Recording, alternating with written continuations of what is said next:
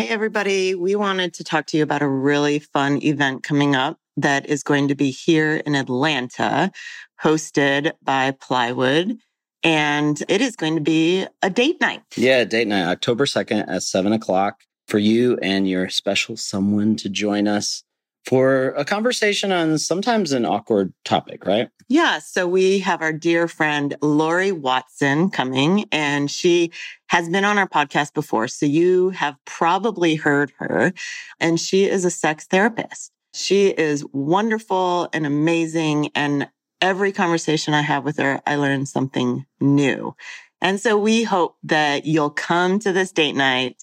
You'll learn something new with your partner and you'll enjoy it with us. Obviously, this topic is complicated and weird, and you might feel awkward even signing up for something like this. It's not going to be that way. You're going to sit at a table with just you and your partner. It's a date night. We want the two of you to get closer this time. You're going to have space between you and the other couples so that, with COVID and all that stuff, you feel comfortable. And we're going to have wine tasting and there's going to be charcuterie boards and you're not going to be singled out on the topic. You can text in questions anonymously. Yes. And we're just going to dig into an uncomfortable conversation with the hope that it becomes more comfortable in your relationship. Yeah. And I promise you will walk away with something new and something to talk about with your partner. Something spicy. Spicy new. Hopefully it brings you closer together. So, okay, join us. Go to loveorwork.com/date night. You can use the discount code LOVE, LOVE, all caps, and that'll give you 20% off for the night. We just want you there. If the price is a problem, reach out to us. We want couples to be there and to learn, and this is really on mission for us. All right. We love you guys, and we hope we see you there.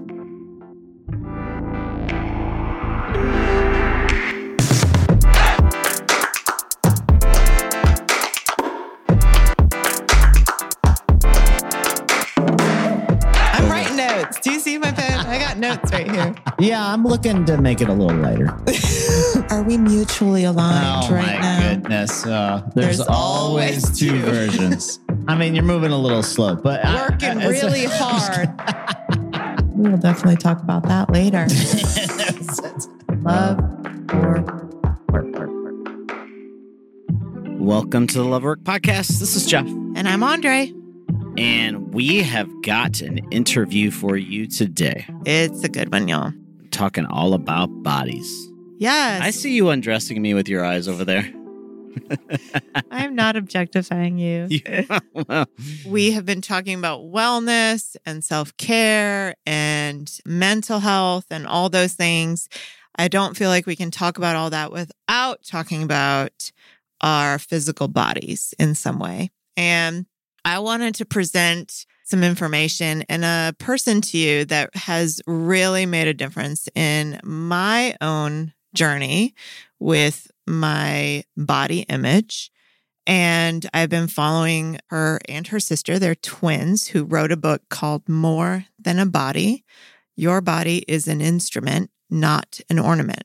And so Lindsay and Lexi wrote this book together, and I have been following them for years, and they've really taught me so much about just my body image and moving into a different place than I'd ever been before that we're going to kind of unpack today.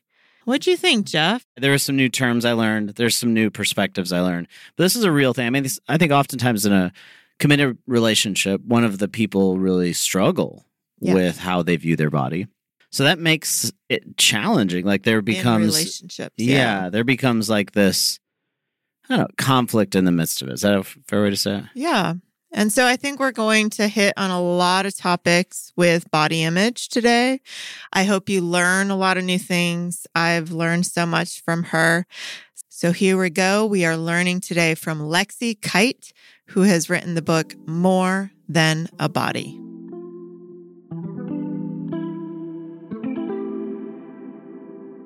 So, I mean, for me, I sit here today as a 35-year-old woman with a PhD in body image. I guess my work is that I'm an expert in body image resilience, but I sit here as an expert in this work because I experienced a lifetime of pain about my body.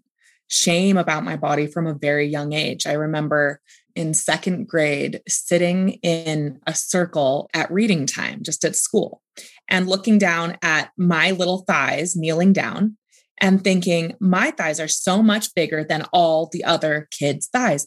What am I doing wrong? And I felt this kind of shame rise up, that we've all felt, that caused me to feel really defined by and kind of confined by and embarrassed by my body, my miraculous little girl body. And Lindsay and I were competitive swimmers. We write quite a bit about that in our book. Lindsay talks about it in our TED Talk. Competitive swimming was a big part of our lives, and it was great. Our mantra is, your body is an instrument, not an ornament. And for us, swimming taught us that. Our bodies were amazing instruments for many years of competitive swimming. But I remember as I started getting self-conscious about my body, right around that time, right around age 7, 8, it started. And we quit when we were 16 because we just were way too embarrassed at that point. We just couldn't handle it anymore. That's when, for us, we started realizing that we had been held back because of our body image.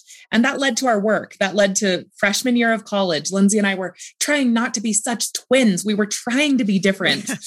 It did not work. I mean, you wrote a book together too, so. Yes. Oh my gosh. We were trying so hard to be different, but we're good at the same things. We care about the same things. So I started out in broadcast journalism. She started out in print journalism. We thought we'd be just different enough. And that first day in this required course for all journalists in media literacy, Lindsay and I were taking different sections of that class, different times of day. I remember sitting in that class the very first day and learning about what we'd be learning about in the class, about the fact that all media is designed for a purpose. And for women, that purpose is often incredibly profit-driven. And it's designed to cause us to feel like our bodies are flaws. And I sat there and my heart pounded really fast. It felt like a spiritual experience. And I thought, I've been impacted by this and I need to fix it. What does that look like? I went home to our shared dorm, told Lindsay that story, and she said, shut up. I had the exact same experience. You don't even need to tell me. And that was the beginning of 10 years of college without taking a break, bachelor's, master's, and PhDs to study body image, but not just to study why girls and women are so impacted by media and cultural ideals, but how do we fix it? How do we actually solve the problem? And that's through our work, our nonprofit, Beauty Redefined, our book, especially the culmination of all of our work in body image resilience, which we'll talk about today. Yeah. I mean, I hear you saying a lot about women. Yeah. Why do you think men are not as affected as much, or are they affected, but your research is mostly with women? Like Jeff and I were kind of having a little tiff before. I mean, you're over-genderizing me as a man right now, right? Like, so what do you think? I mean, or tell us about it in your research. When we started, 15 years ago or more, 2003, body image was very much a women's issue. And to this day, research does show that more girls and women self-objectify and feel more deep shame about their bodies from a younger age than boys and men. That is due to the fact that we live in an objectifying world. That is not to say men don't face body shame and body image issues. They absolutely do. And it's getting worse. But men are told to take up more space. Men are told to be muscular and fit, but bigger. And women are told to get smaller, to take up less space. And that translates into every area of our lives. When girls are little, about the time they hit puberty, but often much earlier, we stop raising our hands in class. We stop going up for leadership positions. We stop getting out there and playing like we used to at recess because we're worried about being sweaty, jiggling, being red-faced, not looking right for the people looking at us. And that translates into our entire lives. So for us, our work is focused on girls and women. And as you know and can imagine, when you're doing a PhD, you do one thing as deep as you can go. Yeah. But there are people doing work with men and body image. And the good news is that our work and this model of body image resilience, it's for everybody. Yeah. We're just using she, her pronouns, especially because we've all grown up in a world where women have been told when we read scripture, when we read anything, the default is male. We're defaulting to female. Men can change those pronouns if they need to and do the mental acrobats in their head. I'm not going to do it for you. All right. Well, first of all, I'm definitely not going to win this conversation. In general, I see I see where we're headed. Okay. Can you said this term twice already, or maybe 3 times, body image resilience. Yeah. Can you unpack that concept for our listeners? Yes. So body image resilience, we believe it's unique to our work, this model, and we believe it is the revolution we all need, men and women, boys and girls. It will change the game. So when we started studying body image many years ago, like nobody publicly was talking about this stuff. Some scholars were studying it, but it wasn't something you saw much on Facebook or celebrities opening up about their body image concerns. And thankfully, in the last many years, body image has become kind of a buzzword. Like people talk about it. Celebs get vulnerable. They get more likes and follows for talking about it. It's all like, it's good. A lot more activism. And one thing that has cropped up, especially because of social media as very visual mediums, is body positivity. So body positivity, if we really go back to the roots of it, it's founded in the fat acceptance movement, a clear way back in the day, 40, 50 years ago, people trying to get more rights and visibility for fat people. Body positivity has kind of been co-opted that message in a way that sells lots of stuff, lots of brands get on board this. But body positivity is basically like all bodies are beautiful, all bodies are bikini bodies. It's your flaws that make you beautiful. And that's a good step, but we are known for critiquing that message, because what we find in our research is that if you continue to center beauty and bodies as the value and power that women should have, you say, it's your flaws that make you beautiful. Flaunt it, own it, love it. You are beautiful.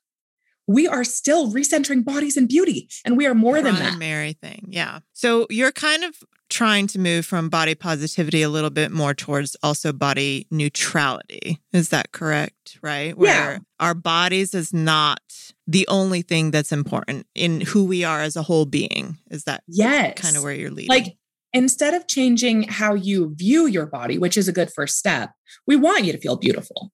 But more than anything, we want you to know you're more than beautiful. You're more than a body. And so we've been pushing this body neutrality thing for a long time before we were calling it that. It's that kind of like instrumental thing. Your body is an instrument, not an ornament. But body image resilience, this is the thing that's really hard to write about in squares on Instagram, that's hard to write about in just little quick captions. Body image resilience is being able to see the objectifying world we live in, the shame and pain you have felt your whole life. It's being able to see the pain, to name it, to call it out, not just to swallow it, not just to pretend like this is the rent I pay to be a woman. This is what it is. Instead, body image resilience gives you the opportunity to see that shame and pain, to feel it rise up, and it always will. This model is built on the fact that you will always experience shame and pain throughout your life, not just by loving your body. It's not just a plan to love yourself forever, but to feel that pain and to use it as kind of a catalyst, a spark, a thing where you feel it and you realize you don't deserve to feel this pain, to feel this shame, to split from yourself. And so when that rises up, you use your resilient skills and strategies to come back home to yourself, to invite yourself back. There's a million ways to do this. We can talk about some strategies to get there. We write about hundreds of them in the book. But what can you do to see your pain and to use it to make you better and more powerful and more compassionate?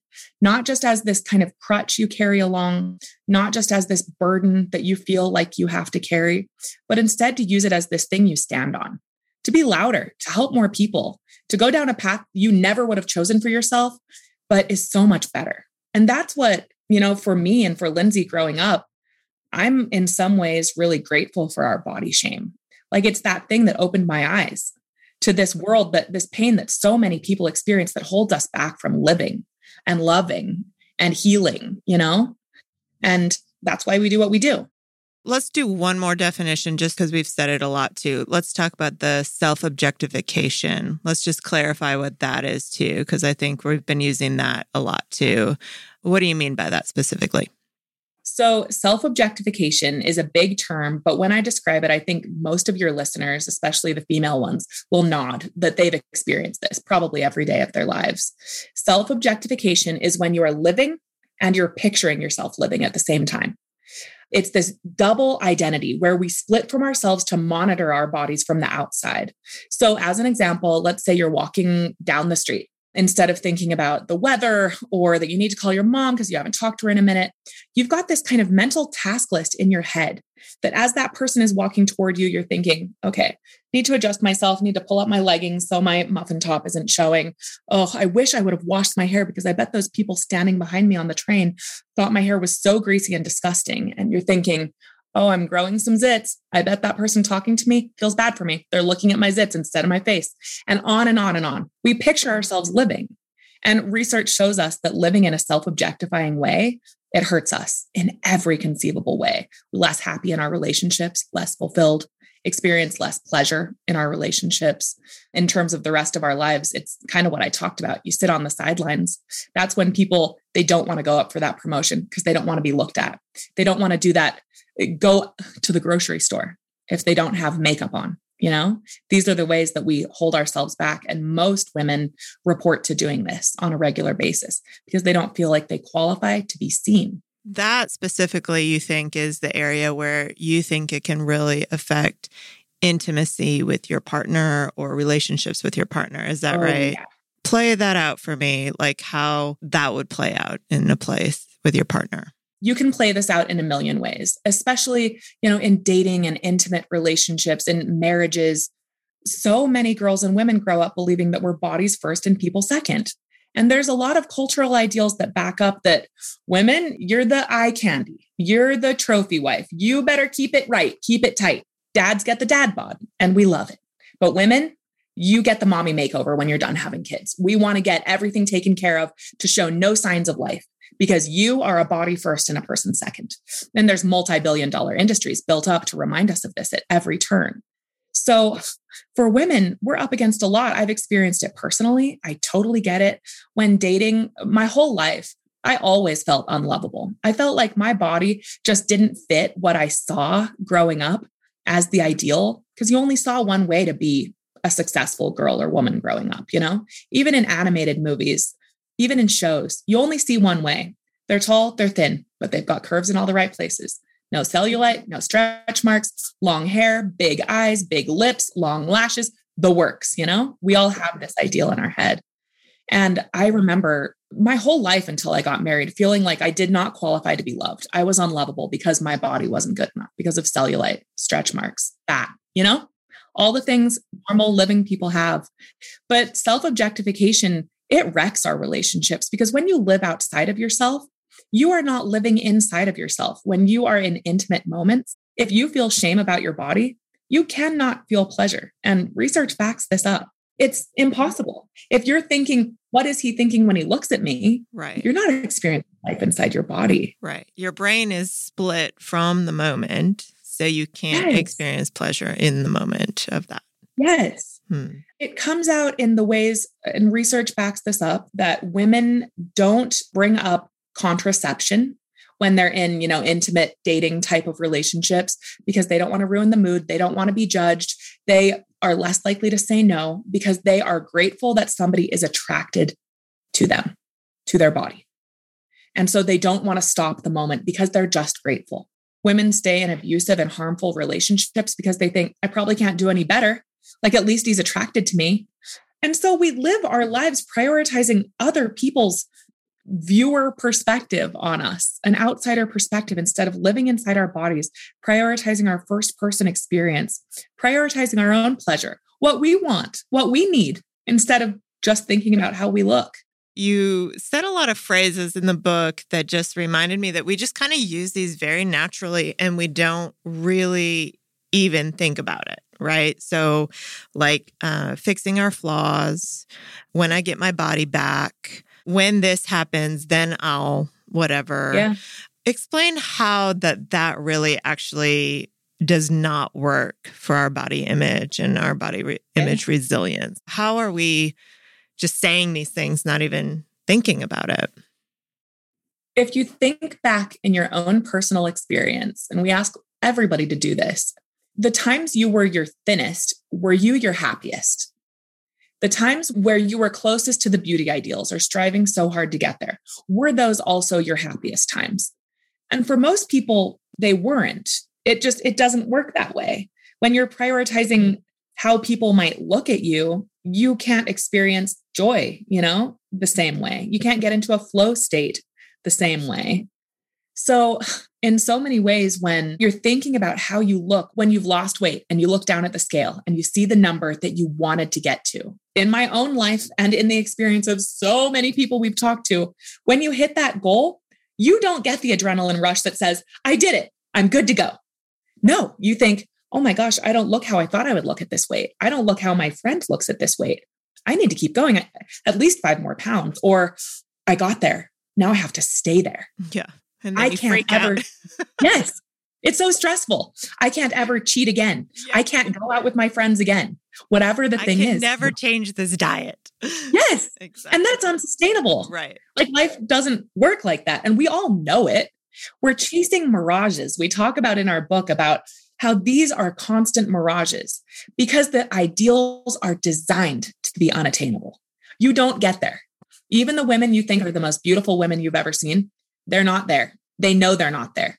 They don't feel good enough. They feel so defined by their bodies that they have to keep up the engagement, the likes, the validation, or else all of a sudden, where does their value come from? We hear this from beautiful women all the time. Basically, a long-winded answer to your question is just that when we're chasing these mirages, you'll notice that your body image doesn't actually change. You get the breast augmentation. Maybe you feel better about your breasts for a while, maybe forever. But then the shame gets switched somewhere else.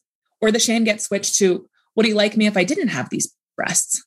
I'm more than my breasts, Or you're thinking, okay, well, I got those done, but my butt is sagging to the ground. What am I going to do about that? And then you go and you have to fix something else.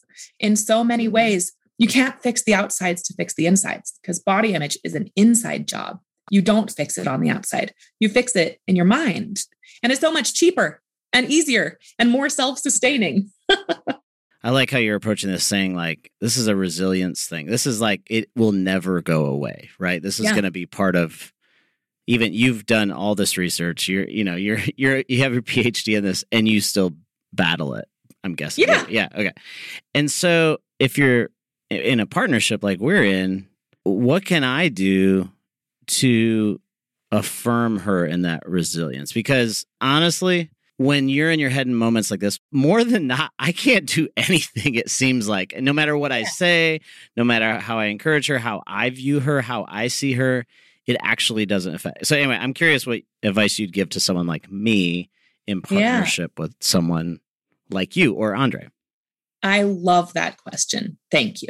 Of course, it depends on your relationship. It depends on your love language. It depends on, so many of those factors. But I think a few things you can do to help her gain access to her resilience in the moment is, let me give you an example. Let's say Andre is trying on a pair of jeans she hasn't had to wear in a couple years from the pandemic. Seriously. Just gross for me.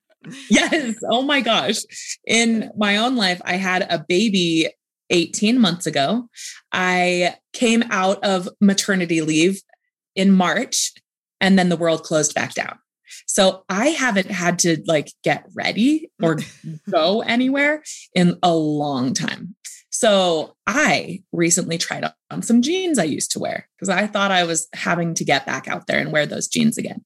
They were super tight. And in the past, when my jeans were super tight, I would have immediately come up with a plan.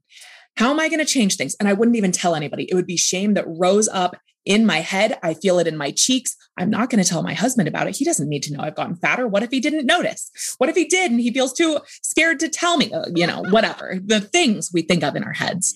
Yeah. Instead of the usual plan of I'm not going to eat any more carbs, I'm going to run on that treadmill for an hour every day, the punishment that goes on, the unsustainable plans we make.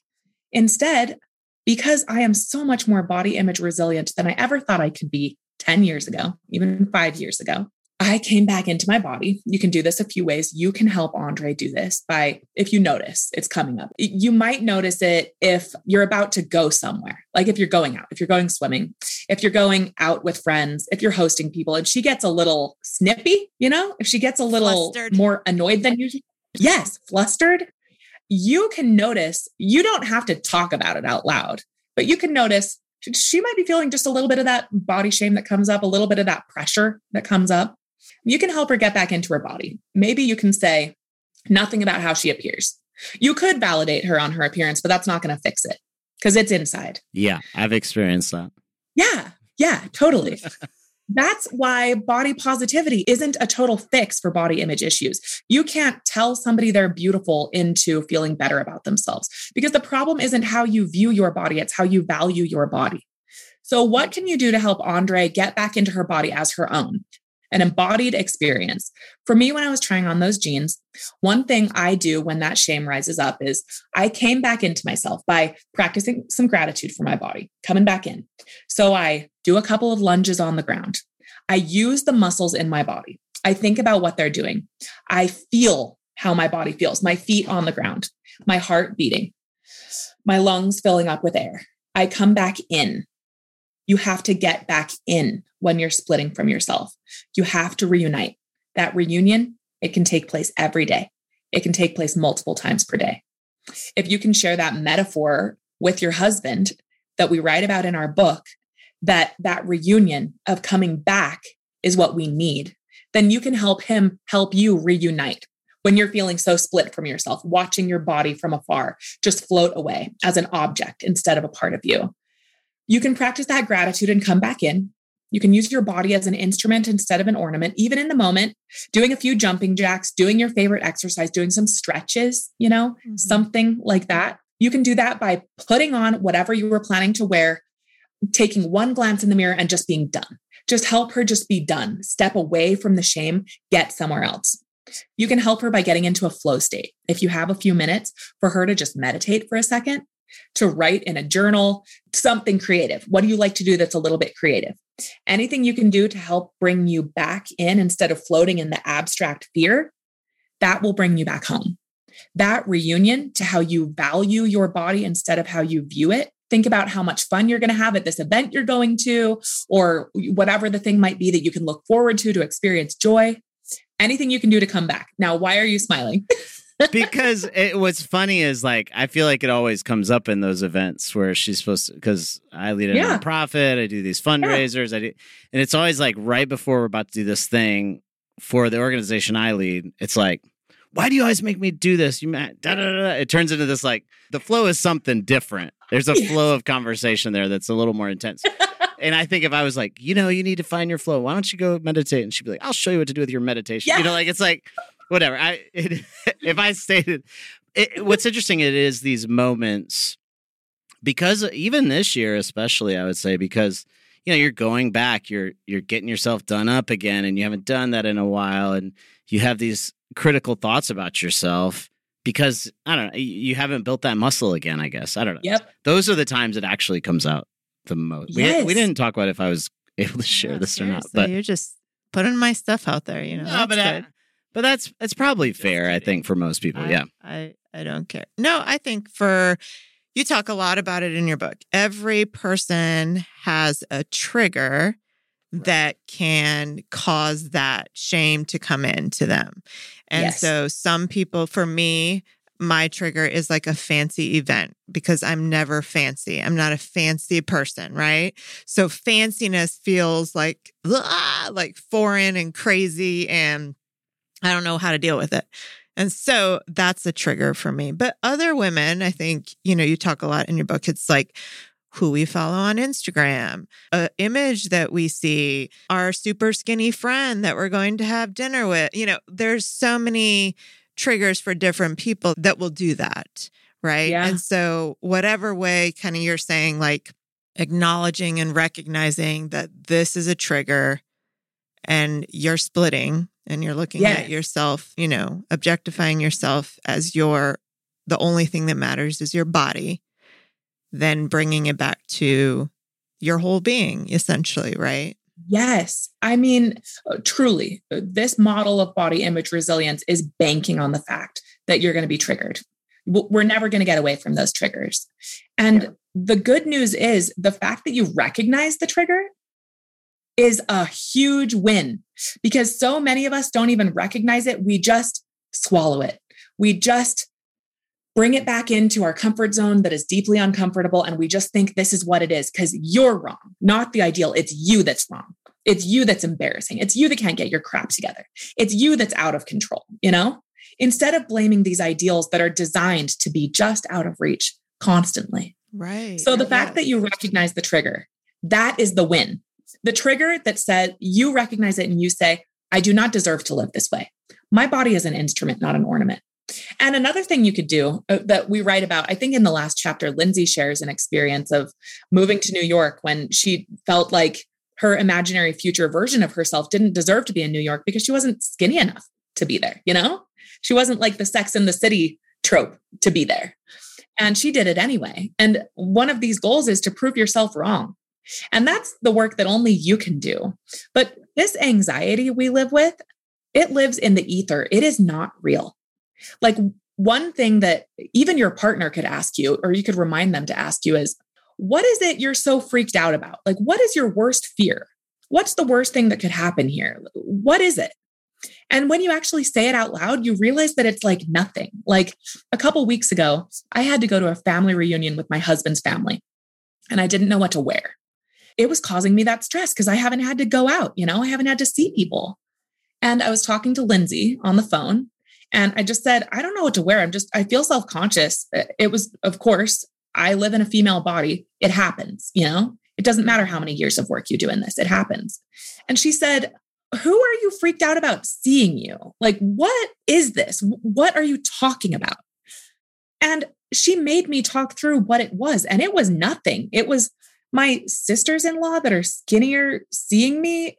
Yeah, I'm bigger than them. And we're all awesome. And I don't care that they know I'm fatter than I used to be. It all lives up here in your mind, When you talk it out, it doesn't actually mean, what if they do judge you? Who cares? Really? Does it have a tangible impact on your life? No, we feel like it does, but it doesn't. Now, I will say that I'm trying to figure out how to apply the instrument versus ornaments concept, because like one of my solutions was in this, which you're still talking about this scenario. First of all, as a man to come up with a solution in the area, I'm for sure going to fail. That isn't going to work. But I started realizing like that same thing you said, what am I going to wear? That is a phrase that comes up, right? So my theory was I heard that over and over. So I'm like, well, all I need to do is like 3 weeks before the major event, I'm going to proactively take her to find something to wear. And if she wants to get two things, go. I don't care, because I learned very quickly, like the one thing she bought 3 weeks ago, by the time it gets to the thing, that's not right anymore. So I'm like, just get a couple things and we can take something back in a month if we need to. Anyway, but I was like, my solution, unfortunately, is probably ornamental, right? Yeah. Like, but I was like trying to proactively help, Yeah. I don't know. Wow, that's true. Nice, good effort there, babe. That's some good. It is. Like, that is really nice. I get it. Of course, your solution is going to be ornamental, because all we've ever heard is that women's power and happiness and value comes from their appearance. And so we need to validate their appearance because that's the best thing about them, And so when this translates into so much stuff, when little girls are bullied about being fat or ugly, we say, no, you're not fat. You're beautiful. We build them up with the same thing that is cutting them down, when we can do so much better, when we give them back that instrumental view of themselves, that embodied, posture. It's so empowering. And yet we don't even have language for it. And so, yeah, of course, as a husband, you want to support your wife by telling her how beautiful, and you should validate her. You should tell her how beautiful she is. But just know, in those moments when the shame is rising up, that's probably not going to do it. That ornamental thing isn't fix going to fix it. Yeah, for sure. I think in this same space, you kind of talked a little bit, but like you said, the gratitude, I think, towards yourself. I think that kind of also goes with what you talk a lot about the self-compassion. Yeah. I'd love for you to kind of go into that a little bit about how that is another way to find some resilience as well. Oh, yeah. Self-compassion is so important. So Dr. Kristen Neff, she's really pioneered research on self-compassion. And we've taken some of that and done it a little bit differently for body image specifically. But the goal here with self-compassion is to recognize that, of course, you're feeling this way. Of course, you're feeling this pain. You didn't do anything bad or wrong. The world is designed to ensure you feel that way. even people you love that have just learned the wrong way of valuing women or of helping you, by giving you advice. Like, in so many ways, of course, you're going to feel this pain. And through the act of self-compassion, you can sit with that and like give yourself permission to feel it. I think as you do this work, this body image work, sadness and anger, they rise up. And that's part of it. It's part of it. That anger, that sadness, you sit with it, you let it fuel you. Every time that anger, that sadness, that anguish, that whatever it is you're feeling rises up, I want you to sit with it. I want you to let it bring you back home. Let it remind you of what you deserve. Anger is good. Anger is the fuel we need in a world that has convinced us we're bodies first and people second. I think those feelings are deeply important. I think another part of self-compassion that is so important is that once you kind of give yourself permission to feel that pain, to feel the self-objectification, to sit with the anger that comes from learning about media literacy, from learning about objectification, this other really powerful thing is that your self-compassion translates into compassion for everybody else you see. And then all of a sudden, other women, they are not threats to you. We've been taught that we're all in competition for limited resources, that like beauty and attractiveness and popularity and even engagement on Instagram, that those are limited resources and we're all fighting for a piece of the pie. And that's not true. Like, love is not limited. Beauty is not limited. None of these are limited. We are not in competition with each other. And once you start to see yourself as more than a body, everybody else is more than a body too. So the women you see flaunting it all on Instagram or at the pool, all of a sudden they're less of a threat to you. They're less of a threat to your marriage or your partner. They are less of a threat because you acknowledge they are more than bodies, even if they are flaunting those bodies, and that it's up to your partner to see that too. That's work they have to do too. But being attracted to somebody is not bad. It's bad when you feel the shame about being attracted to somebody. It's bad to feel the shame about hating somebody for how they look. That takes you down into a shame spiral. But being able to just see people as more than bodies means that you can recognize our common humanity, that we all live in a world that is trying to convince us that we are most valuable as parts, in need of fixing, in need of flaunting, in need of, whatever, dooming, whatever the thing might be. But we're more than that. And everybody else is too. It has taken a huge weight off my shoulders. I don't feel jealousy like I thought I would with my beautiful, wonderful husband seeing other, sexy women. I just feel like I get it. We're all in this world that is convincing us where our power comes from. And I trust my husband to be able to be attracted to people and not cheat on me, Yeah. Yeah. I know you've definitely done a lot of research with girls too. And I think, a lot of listeners have kids and they're thinking, oh my God, this world of Instagram and selfies and, looks for everything. And what are some, maybe some tips or things for our listeners that we could even start kind of working on with our kids to help build this, or some ideas like how do we start impacting our kids now with the resilience that they're going to need for the rest of their lives? Oh yeah, we have to start now. Like early. Very early. I have a 5-year-old daughter. Her name is Logan. She's a wonderful angel. Love her so much.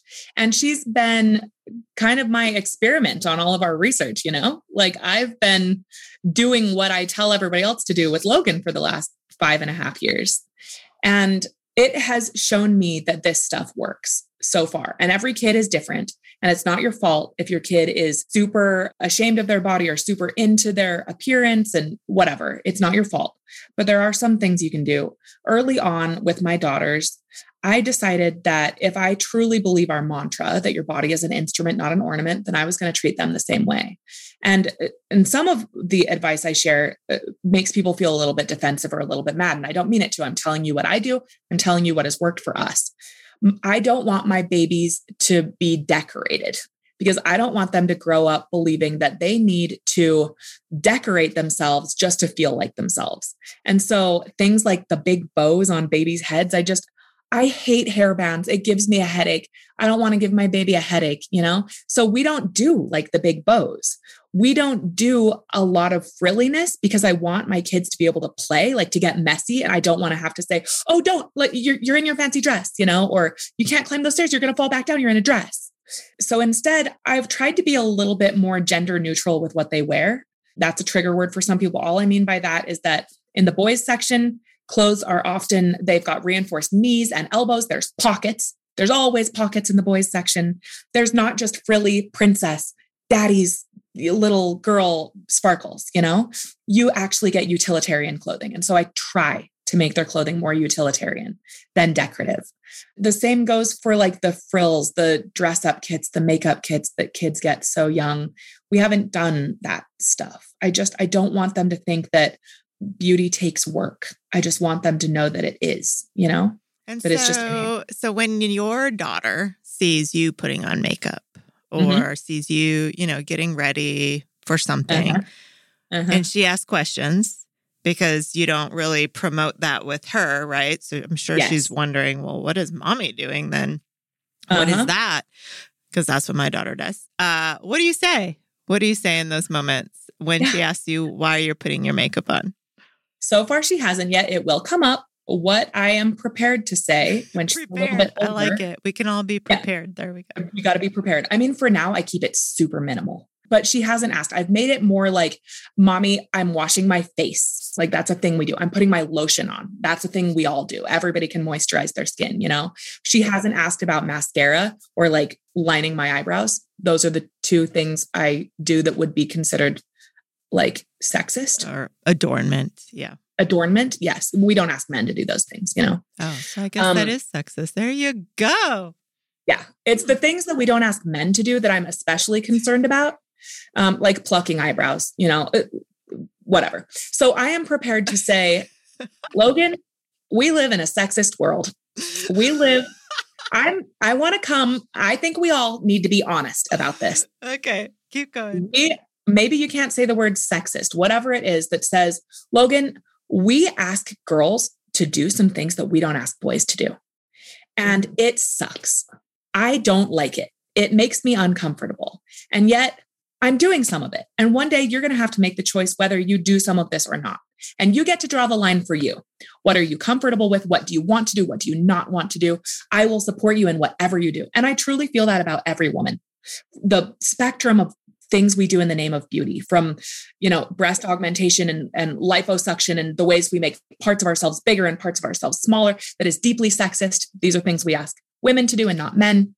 The time, the money, the lives we put on the line in the name of beauty, it is deeply sexist. But we all have to draw that line for ourselves. For me, I draw that line at pain. I'm not going to do anything that causes me pain. And I would never judge anybody for what they do. But for me, that's like injections. It's even like laser hair removal because I want my daughters to see that their hair on their legs is normal, And so I want that hair on my legs and I do shave it occasionally. I shave my legs. That is one of those sexist things. But I think that when it comes to an age appropriate time, we need to just speak candidly with our daughters about what is required of them. And you can do that by the shows you watch. I already do this with my 5-year-old. The other day, she said to me, Mom, at the babysitter's house, I watched a show I think you would be annoyed by. And I said, how come? And she said, because there was one girl in the whole show. And I said, oh my gosh, thank you for thinking about that, because we talk about representation. I want her to watch shows that have female protagonists, that have girls doing something to move the plot forward. And I don't want those girls to all have the same look. That Disney princess look that is in every show that we post about, it drives me bananas, or a worse word. Yeah. And so we talk about it. The funny thing is, those are the shows that I'm most attracted to. You know that, like, I always love movies and shows with a strong female lead. Those are ones that's what Jeff always chooses. Oh, I love that. Okay, well, I'll push another little button on you that you kind of talk about. Where are you trying to take us today? This is great. Well, it kind of goes very similar in this category because I think it probably bothers you too. The wellness industry now that we talk a lot about, you kind of mentioned that you felt like it was a con, that it's not really truly wellness, right? Yeah. That this is Like that still term. tricking us into believing that it's wellness, but it's really still the same thing as what diets and all the other things are in the past that we've said is bad or whatever. And so because we're saying that wellness equals thinness. And so if we're saying wellness equals thinness, then we're still objectifying and we're still in the same thing as back in the 80s when you did a no fat diet or something like that, right? We just changed the name. Yes. And we just made it feel healthy. Yes. 1,000,000%. Okay. It's just repackaged. The fact that, and the same goes for like fitness, like Fitspiration type of images. And now there's so many companies like Noom that are co-opting intuitive eating language to say, this is not a diet. This is about wellness. This is about health. From a research perspective, what we see is that if you are focusing on aesthetic goals, whether that be 6-pack abs, whether that be the number on the scale, your measurements, weight loss, weight loss, all of that. But that is not health. That is beauty. That is thinness. That is aesthetics.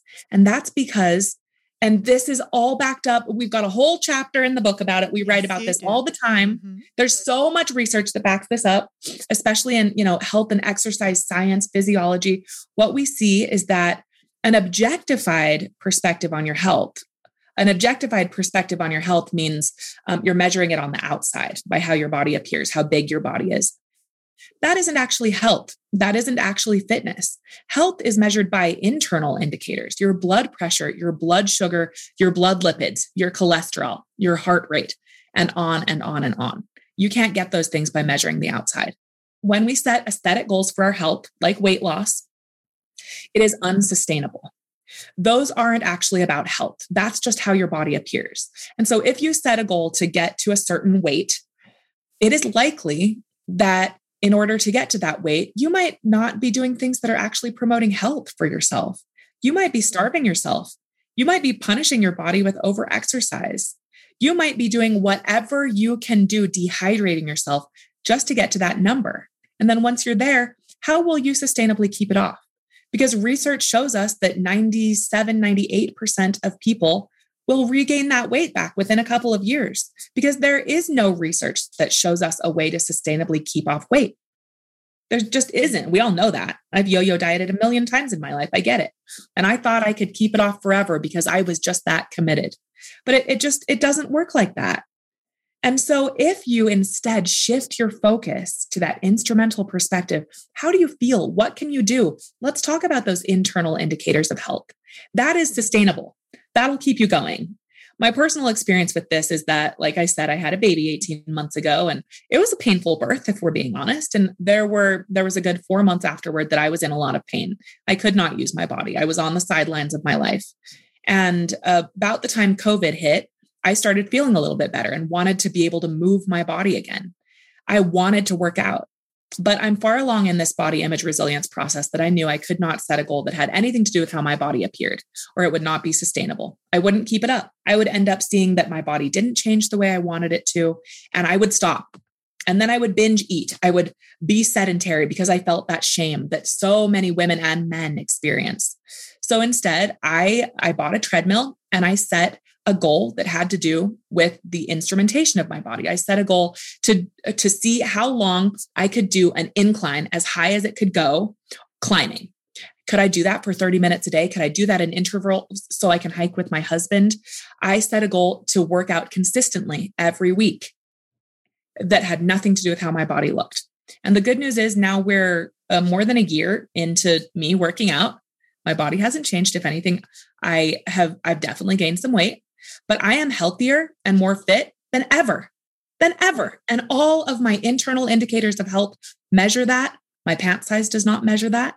And I'm still going strong because the benefits of using your body when you can, when you're feeling well enough, are immense. The gratitude, the endorphins that hit that will never hit when you look down at a number on the scale or fit into a certain size. Those endorphins are real. I am able to hike with my husband and I don't feel so self-conscious that we're going to have to stop because I'm feeling way too out of breath. No, I can just go. Those are all amazing goals to strive for that'll keep you going forever. And they aren't just co-opted aesthetic goals like we're talking about through wellness and fitness as we see it on social media.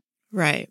Yeah, because often too, these wellness things are also promoting packages and juices and foods and all these things too, right? That just go back into the industry that then just that are so expensive. All of these things again. Yes. Yeah. It's unsustainable. Yeah. You can do a diet that requires you to do this very expensive gym membership and pay for these packaged meals, and you can't go off of those meals, and you can lose weight doing that. Mm-hmm. But how much money are you going to spend, and how you're going to have to do it forever? And you can't get the rest of your life. Yeah. Oh my gosh. Oh, wow. That's really good. So our whole series is about kind of self-care, mental health, all kinds of health. And today, we're talking more physical health and things and the body more. But I love how you even say in the book, you said self-care is really taking care of your whole self, not just your visible self. Yeah. I really loved that quote, especially when we're relating to that. So how could that impact, give us some ideas in that way of self-care that we're kind of emphasizing in this series? I mean, we do need to be, it sounds like so privileged, but in whatever way you can, we do need to be prioritizing our own self-care. We've lived through a global pandemic. We have hard lives. There's a lot going on. And yet for women, when we think of self-care, a lot of times we think about how to improve how we appear. And so self-care is manicure, pedicure, getting your lashes done, getting your eyebrows done, getting a facial. And those things, if we're really prioritizing our whole selves, then what would that look like? And how could we be better served? If we're prioritizing our experience in the world, not people's experience of viewing us, how would self-care change? Maybe it's more in line of ways to improve your whole self. Yes, it can be those things. I need a mani-pedi. I have not had one since January 2020. I'm prioritizing that this week, actually. Yes. On the calendar. Yes. But maybe it's also a massage, That's something that doesn't improve the look of your body, but helps you feel better. Maybe it's taking some time to swim, to meditate. I love to swim. So I bring that up because anytime I can go to the water, I just feel whole again, Maybe it's meditation, it's writing, whatever it is for you. What does self-care really look like? How do you prioritize your whole self and not just your visible self? It's so much bigger than we think. And we can really serve ourselves in a way that kind of builds that muscle we're talking about for body image resilience. It helps you stay inside your body, have that embodied first person experience when you aren't just thinking about how to improve the outside that doesn't actually serve you in the ways you want it to.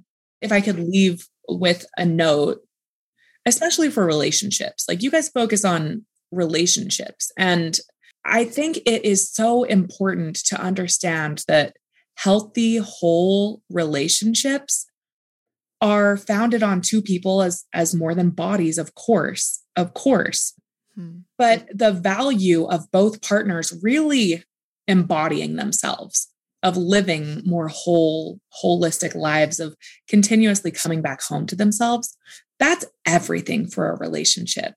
That keeps people from feeling disembodied in intimate moments. It keeps people from prioritizing only their partner's visual satisfaction, physical satisfaction. It keeps them from feeling jealous of other, competitors out there.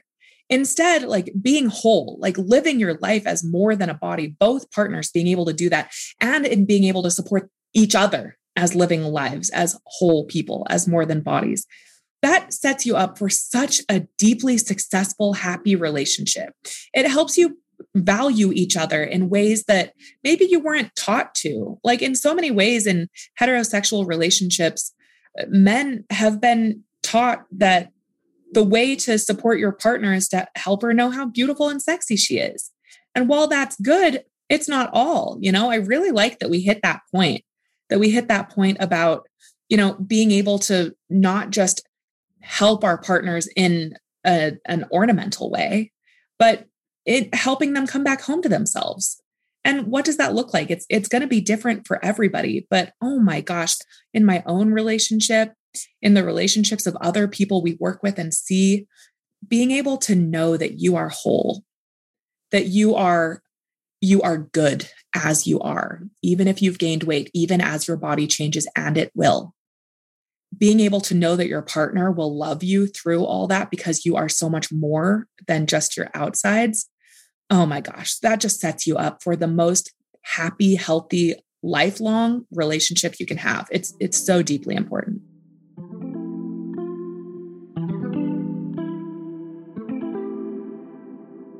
And now it's time for the breakdown. That was a lot of information that I feel like if you haven't gone down the route of body positivity, body neutrality, all these things, like if you haven't really researched and gone into these things, it'd be a lot to take in.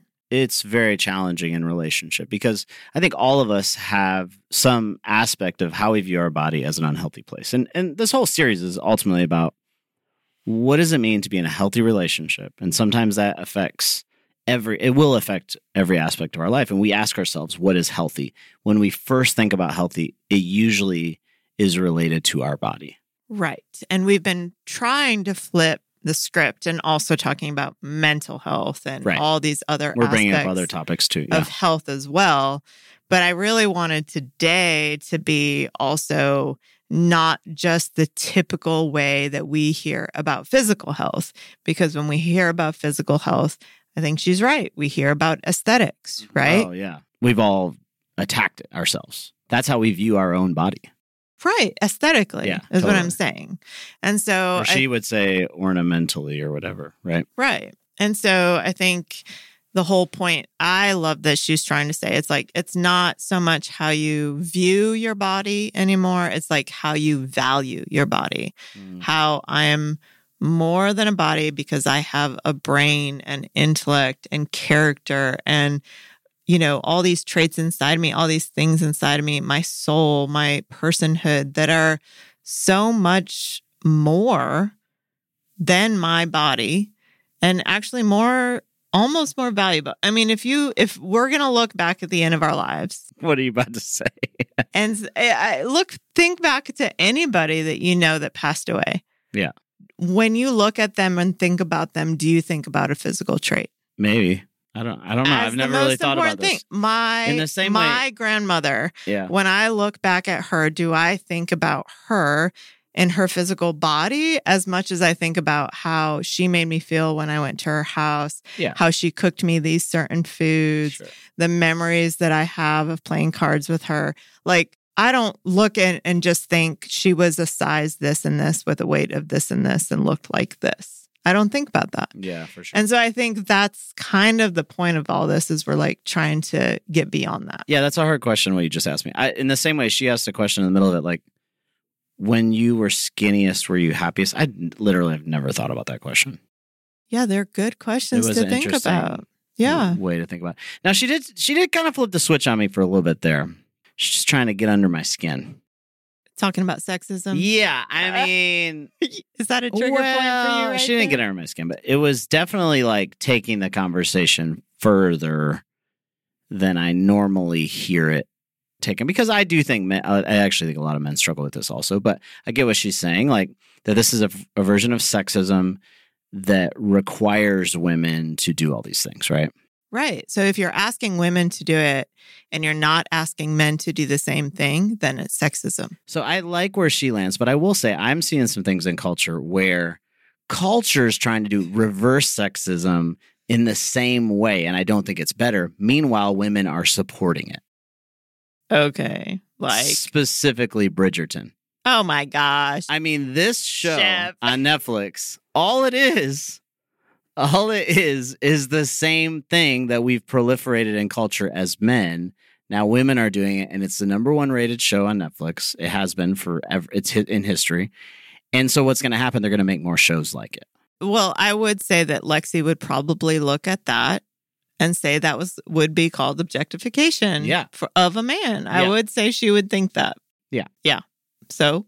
Well, I'm just saying. I mean, you get like a 1%. More than a body. I mean, you get 1% out of the 99 of objectification, and then you're going to throw a fit about it. I'm not throwing a fit. I'm just saying.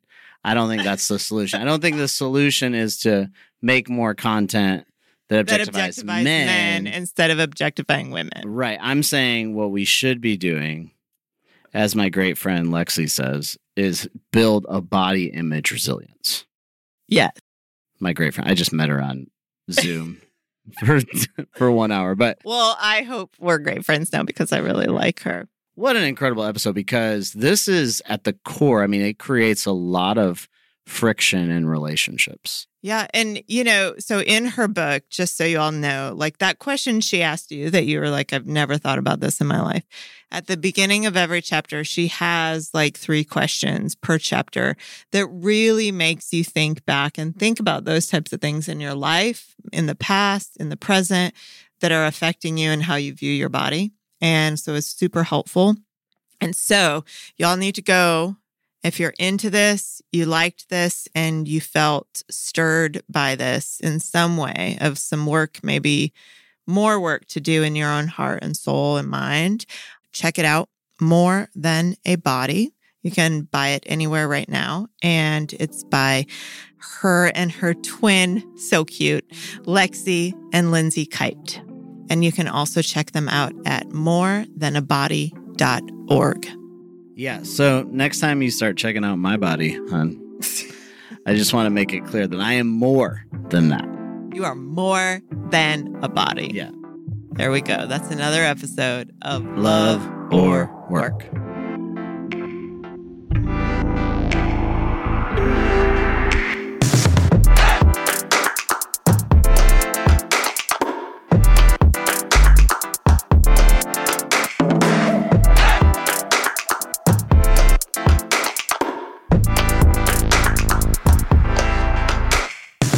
This episode was recorded by Matt Owen for Soul Graffiti Productions.